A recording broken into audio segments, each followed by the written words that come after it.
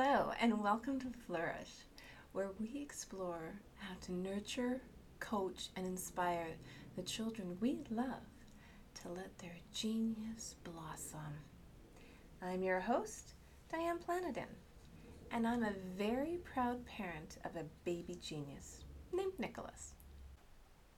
We are not here to unravel the mysteries of the mind. That I will leave to the scientists. I wanted to share my knowledge and experience as I believe it's my purpose to help others and to help them bring out the best in the next generation.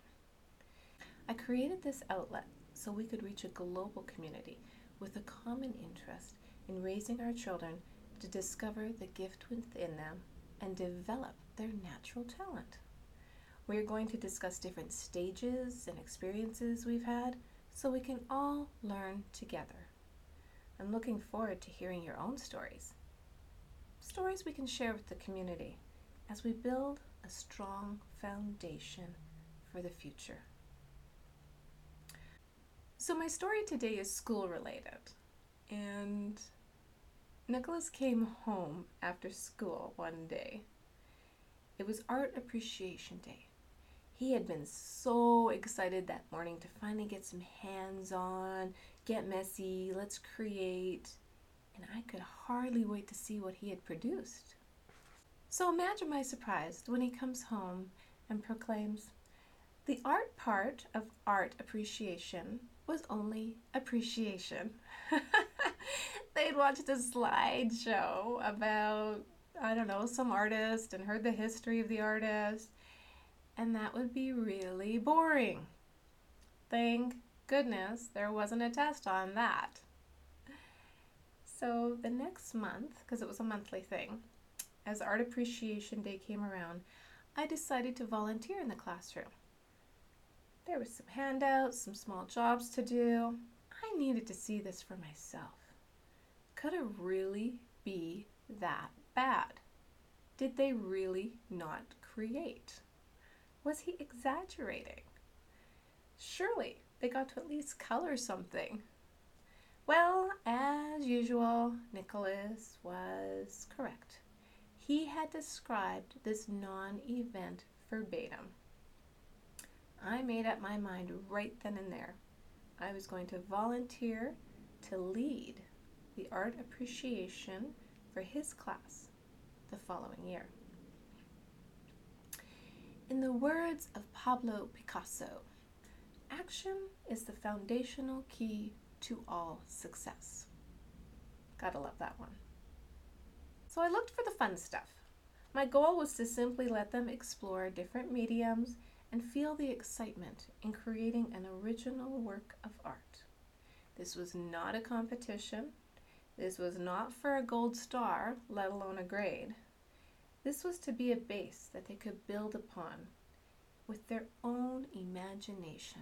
My goal was to inspire them to take a work of art and make it their own. I've always said, you never really know how to do something until you do it. So we all jumped in together with both feet. And it was fantastic because I had no idea how to teach, let alone teach art appreciation. I thought, why not? Jumping in with both feet. If my predecessor could do it, then I could do it. The first step was to choose an artist. Years prior, I had seen the work of an artist in Carmel, California by the name of George Rodrigue. And what captured my eye was his blue dog. Actually, in this art gallery, there was nothing but blue dogs. It was all full of blue dogs everywhere. So striking and yet so simple. Unfortunately, I couldn't afford to buy a blue dog painting, but I could afford to buy the book. And the book was full of fun and fanciful renditions he'd done with his blue dog. And to talk about an artist like that and what inspired him, it was actually a really good start to the art appreciation class. Rodrigue had included a little pop-out of his precious dog in the back of the book with a dedication. What I do know, Rodrigue says, is that the blue dog, in some form or another, will remain a presence in the hearts of the people who have come to know her, and I hope in the hearts of those who may join Blue Dog in her journeys yet to come. So I took that to mean Blue Dog could take the form in the student's imagination. I made a sample first, just to see if it could be done. Didn't want to start art appreciation with a difficult task. Oh, I was excited by my accomplishment and my journey to get there. So I knew it felt right to share the blue dog with the students. Knowing that this project would likely take only a few days to complete, there was a lot of anticipation, not to mention the creativity flowing. I felt like I was 10 again, immersed with all those brilliant, exceptional artists, each one an original, each one a snowflake. Yes, a snowflake taking on their own unique form. What really surprised me is that some of them didn't want to trace the blue dog. They didn't want to look at the blue dog. They wanted to create their own blue dog. They just wanted to draw directly on the canvas. Oh, how bold, how brave. That's amazing. I didn't even have the gumption to do that. What courage. The creativity was oozing out without even a thought to interrupt the process. It was absolutely spectacular. You know, there's a foreword in George Rodriguez's book by Tom Brokaw, and he sums up the appreciation of art, and I thought this was very apropos as well. Any appreciation of art is a subjective experience. If it moves you, lingers after you've walked away, makes you laugh, or simply infuses you with a good feeling, it passes the test. Blue Dog does all that. And like the best of dogs, whatever their color, she asks nothing in return. Blue Dog is a reminder that there are some things in life that we should just accept on their own terms and never take for granted. I wish my junior high school teacher knew that, because when it came to art appreciation, well, we were challenged. You see, I have a very talented sister when it comes to art. She can draw, she can paint, she can sculpt. She is an artist. So in junior high school, we happened to have the same art teacher. And since we were only 1 year apart, highly likely for something like that to happen. Everything my sister did garnered a gold star, an A+, an exhibit in the vestibules and hallways, which was absolutely fantastic. Fantastic. The problem was our art teacher continually compared me to my sister. Why can't I draw like her? Why can't I complete a project like her? Where was my creativity already? He thought because we came from the same gene pool, I should also have her artistic ability. Well, after what I thought was my best work ever for my skill set, I managed to get a solid B. That was my first B ever in art class. I was like, wah! And I wasn't sure what I was being compared to anymore. You see, the other students in the class, in my opinion, were not much better than me, however, managed to get A's all the time. So my sister and I put our art teacher to the test. The next assignment I would get, she would draw for me. Because, well, by this time I was convinced no matter what I produced, I was never getting an A in that class. It would not be good enough in his eyes. We had to do a pencil drawing of a famous person, a portrait, well, more like a caricature. So I chose W.C. Fields, and my sister did the drawing for me. We've never told anybody what we were doing, not even my mom. So you're the first to hear this story out loud. This may have been my first real soiree into the love of doing experiments or literally learning by doing. I'm pretty sure I don't need to tell you the end result. But yep, you guessed it. Another solid B for Diane. Ha! Well, and you might say, but you were cheating. You didn't deserve an A. And you might be right. But it was important for me that I was not the problem in the variable. I was not a bad student. My art teacher had a preconceived notion of me. Very difficult to change a person's mind when it's not your own. Moving forward, this lesson proved to be very powerful. Anyways, back to the blue dogs. They turned out absolutely amazing. I loved the initiative of the students. They were truly blossoming with the new way art appreciation was taking form. So I was elated to hear about a school field trip coming up at the Desert Botanical Gardens. Chihuly had an exhibit called The Nature of Glass. The timing could not have been more perfect, as I was really hoping to incorporate photography in the art appreciation journey. So prior to the field trip, we discussed Ansel Adams, an American landscape photographer who is widely known for his black and white images, and they are just stunning. And the reason I chose Ansel Adams is that the students could decide if they wanted their photograph in the gardens to be in color or in black and white. The final decision was there. Since this was 2009 and cell phones were not prominent in schools, let alone cell phones with cameras, we decided to share a camera. That way too, I would be certain to get at least one picture from each student. The desert was in bloom, and it was quite a unique experience. The plants unto themselves are a unique collection and can be very colorful at times. So to combine that with the hand-blown glass craftwork of Chihuly was sensory overload. As the group meandered through the gardens, it was fascinating to see through their eyes what they saw, what they captured, and what the end result was. There was no rush, no deadlines, no worries.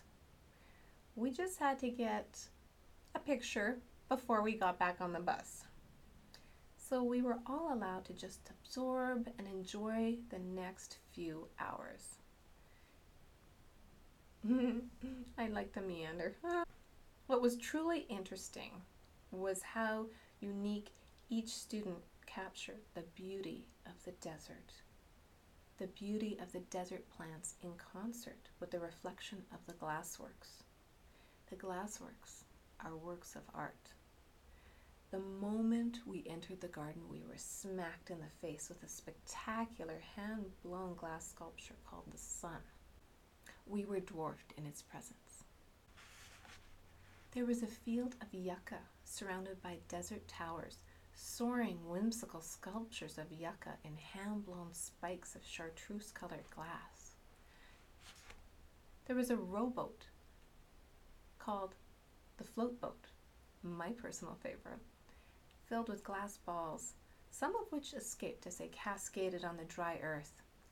They reminded me of giant colorful marbles, with the exception of the cat's eye. I didn't see one of those. There was a glimpse in the background of his red reeds, black saguaros sculptures, the blue reeds, marlins, and floats sprouting from the dry desert terrain. It was just dramatic. The contrast was invigorating and not to be missed by those tiny humans. Some who saw the garden for the first time ever, and most that saw Chihuly's work for the first time ever. Some who could not decide what to photograph, so they took their time. Some who could not decide what to photograph, so they took many. Some that just couldn't decide and needed a wee bit of encouragement.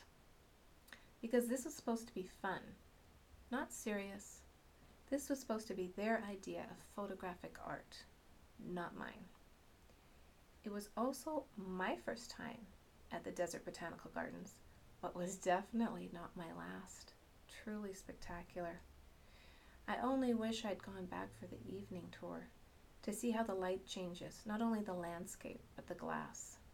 Some students later on told me they did go back. They took their parents after talking non-stop about what a fantastic day they'd had. And it may not have even been about photography, but it was definitely a memory worth sharing. After all, a picture's worth at least 1,000 words. We had a great many artistic adventures that year and explored different mediums of art. For the grand finale, I decided it was time to really get messy. So I chose Jackson Pollock. The students were intrigued by his drip style and were given a blank canvas in which to create. Unfortunately, that day there was a bit of delay beginning our final project. As I was schlepping the supplies into the school, I was commandeered by then acting vice principal of the school, just as I was passing the front desk to check in. It was urgent she speak with me immediately. Of course, I'm carrying boxes and canvases and didn't have a lot of mobility. What happened next was a bit of a blur as she shuffled me towards a door, which I was soon to find out was a supply closet.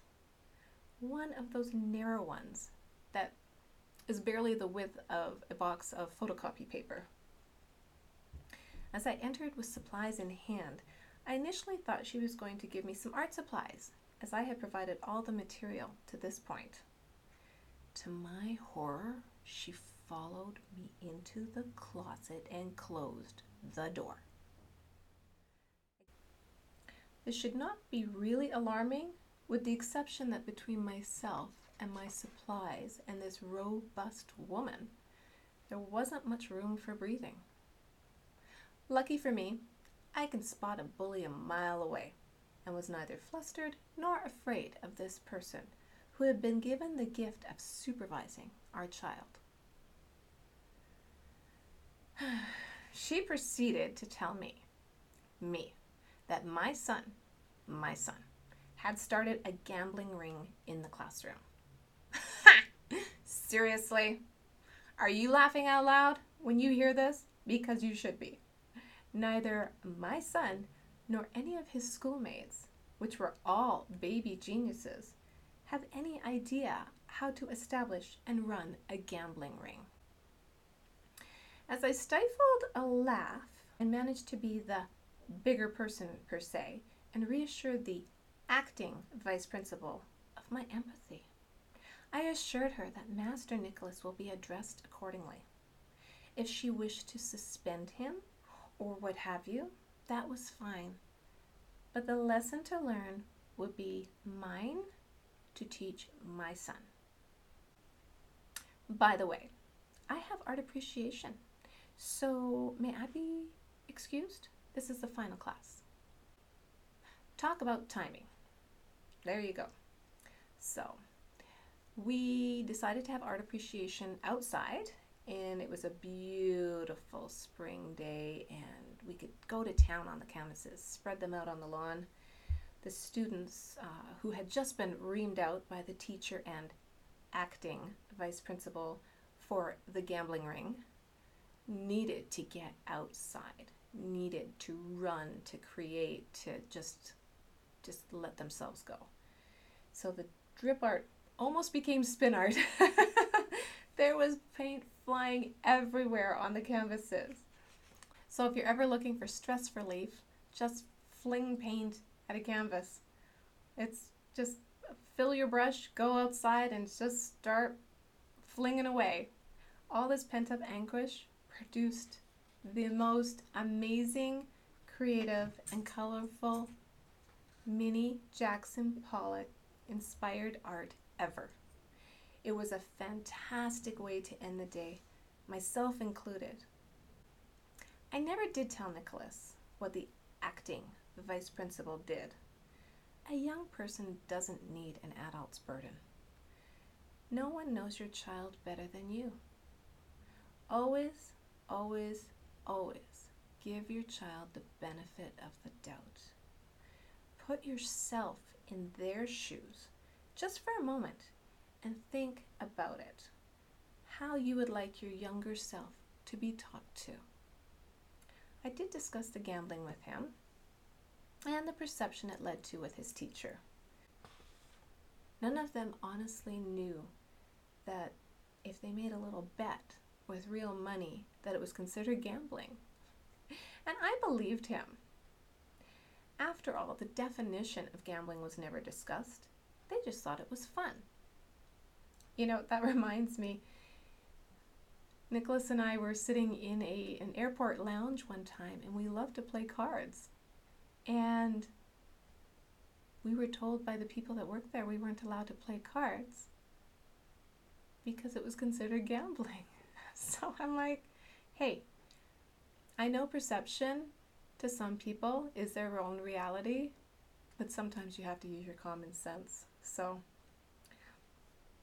this little mishap of Nicholas and the gambling ring at school never happened again.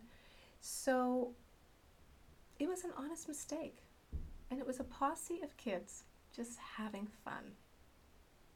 So I hope the students in Nicholas's art appreciation class still have their Blue Dog project, or maybe at least they took a picture of it.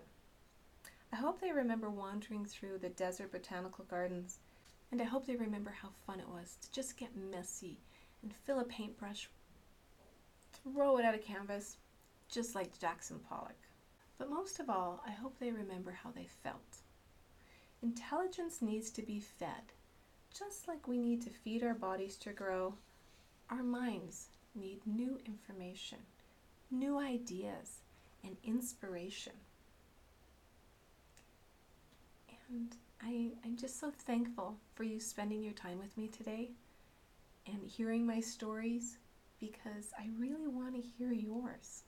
So please subscribe and consider leaving a gracious review and feedback. As we build this show, it's important we know the content is helpful. If you would like to support the show, please visit the flourish.mom, that's M-O-M, website, and click on the Patreon link or join the community.